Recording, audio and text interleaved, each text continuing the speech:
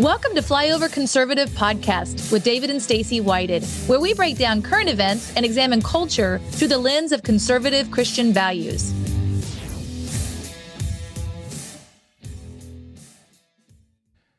Today, the Flyover Conservative Podcast, we are sharing a special resource of ours, somebody that we've used as a consultant, somebody that's helped advise us on many things happening in the world, great understanding of the political realm, the medical realm. And a lot of people say, wake up, speak up, and show up. It's our motto. Very few have done it at the cost of today's guest.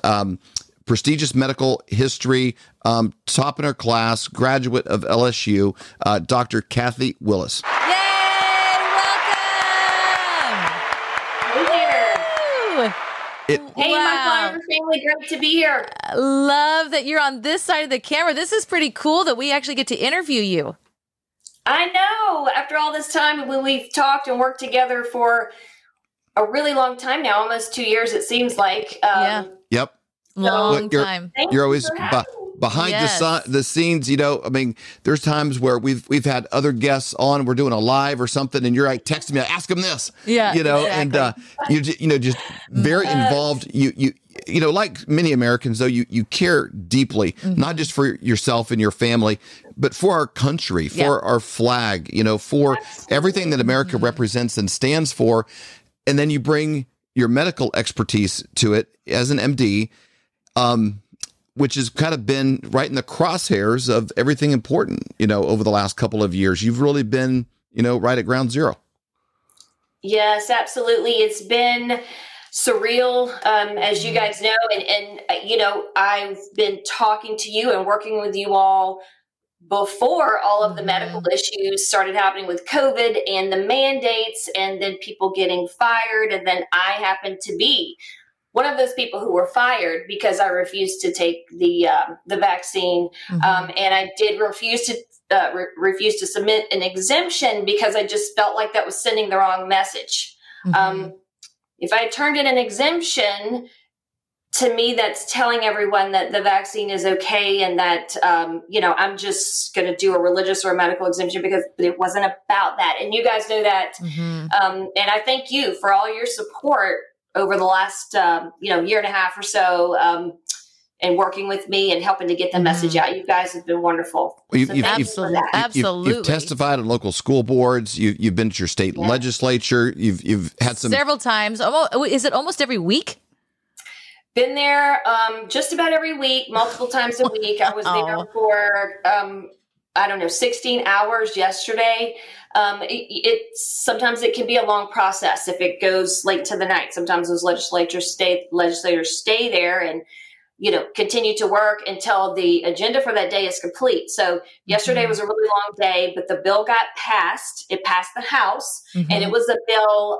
Yesterday's bill was on preventing pharmaceutical companies or any company or preventing the government, rather, from mandating something that has no liability. So the COVID vaccines have no liability, but yet it's being mandated, and there's no recourse for, you know, the people who are taking the vaccine. Right. There's a small compensation fund, but that's not going to cover lifelong injuries. That's right. So people can find you on Truth Social at WillisMD, at WILLISMD.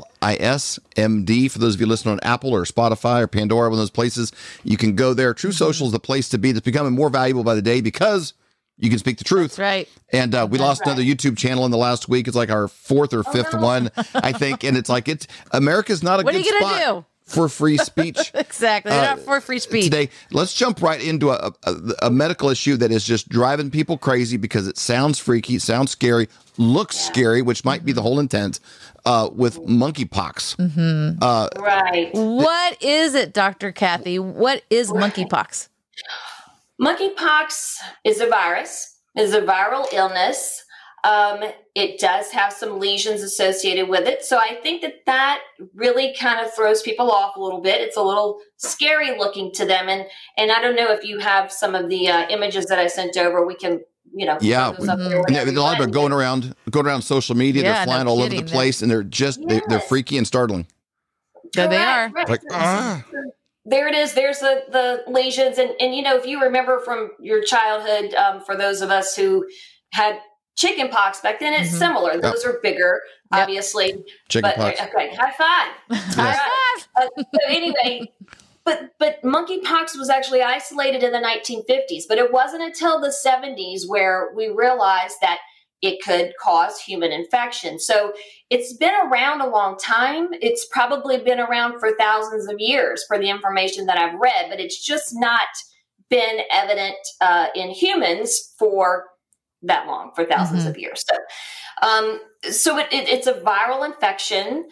It's usually found in Africa.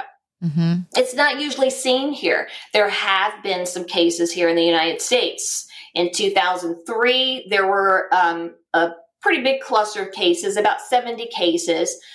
Those were associated with people getting prairie dogs as pets. Those prairie dogs had been exposed to rodents. There you go. The little prairie dog. That looks cute, right? Anyway, the prairie dogs had been exposed to some rodents that had been imported. So, a lot of times we bring lab animals, lab rats, if you want to call it that.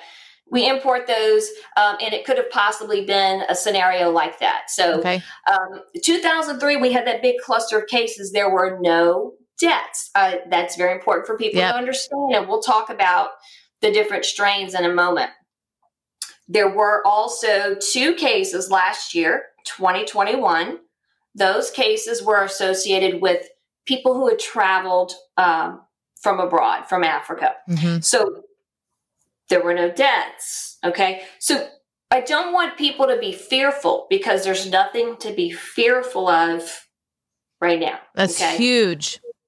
It is huge. And I, let me just go ahead and point out about the strains. There are 2 strains of monkeypox. There is a strain that comes from Central Africa, from the Congo.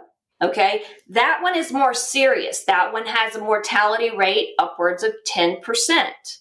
Okay. Whereas the other strain, a more milder strain, comes from West African coast. The West African coast, usually a mild disease. Everyone usually gets over that. That strain is what is believed, and what reports have already indicated, that is what we are seeing here and in other parts of the world. So if those reports are accurate and remain consistent, it appears, again, that the strain that is out there is the milder strain. So really important for people to understand that there are 2 strains. So when you hear mortality of 10%, understand that is for the more severe strain found in the Congo. I think that is really huge for people to know and be aware of. Now, they're talking about vaccine. It sounds like the vaccine for this is the same vaccine as smallpox. Is that correct?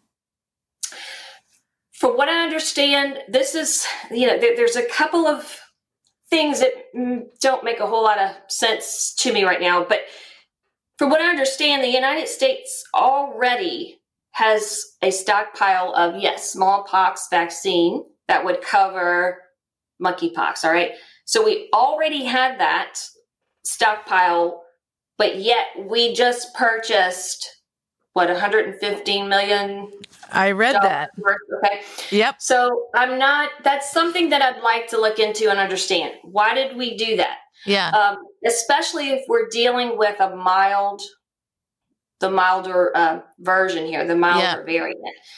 It's a little, it doesn't make sense to me right now. But I will say this. Let me also say, yesterday when I was at the Capitol getting ready to testify, and I got an alert on my phone from our state health department, Louisiana Health Department.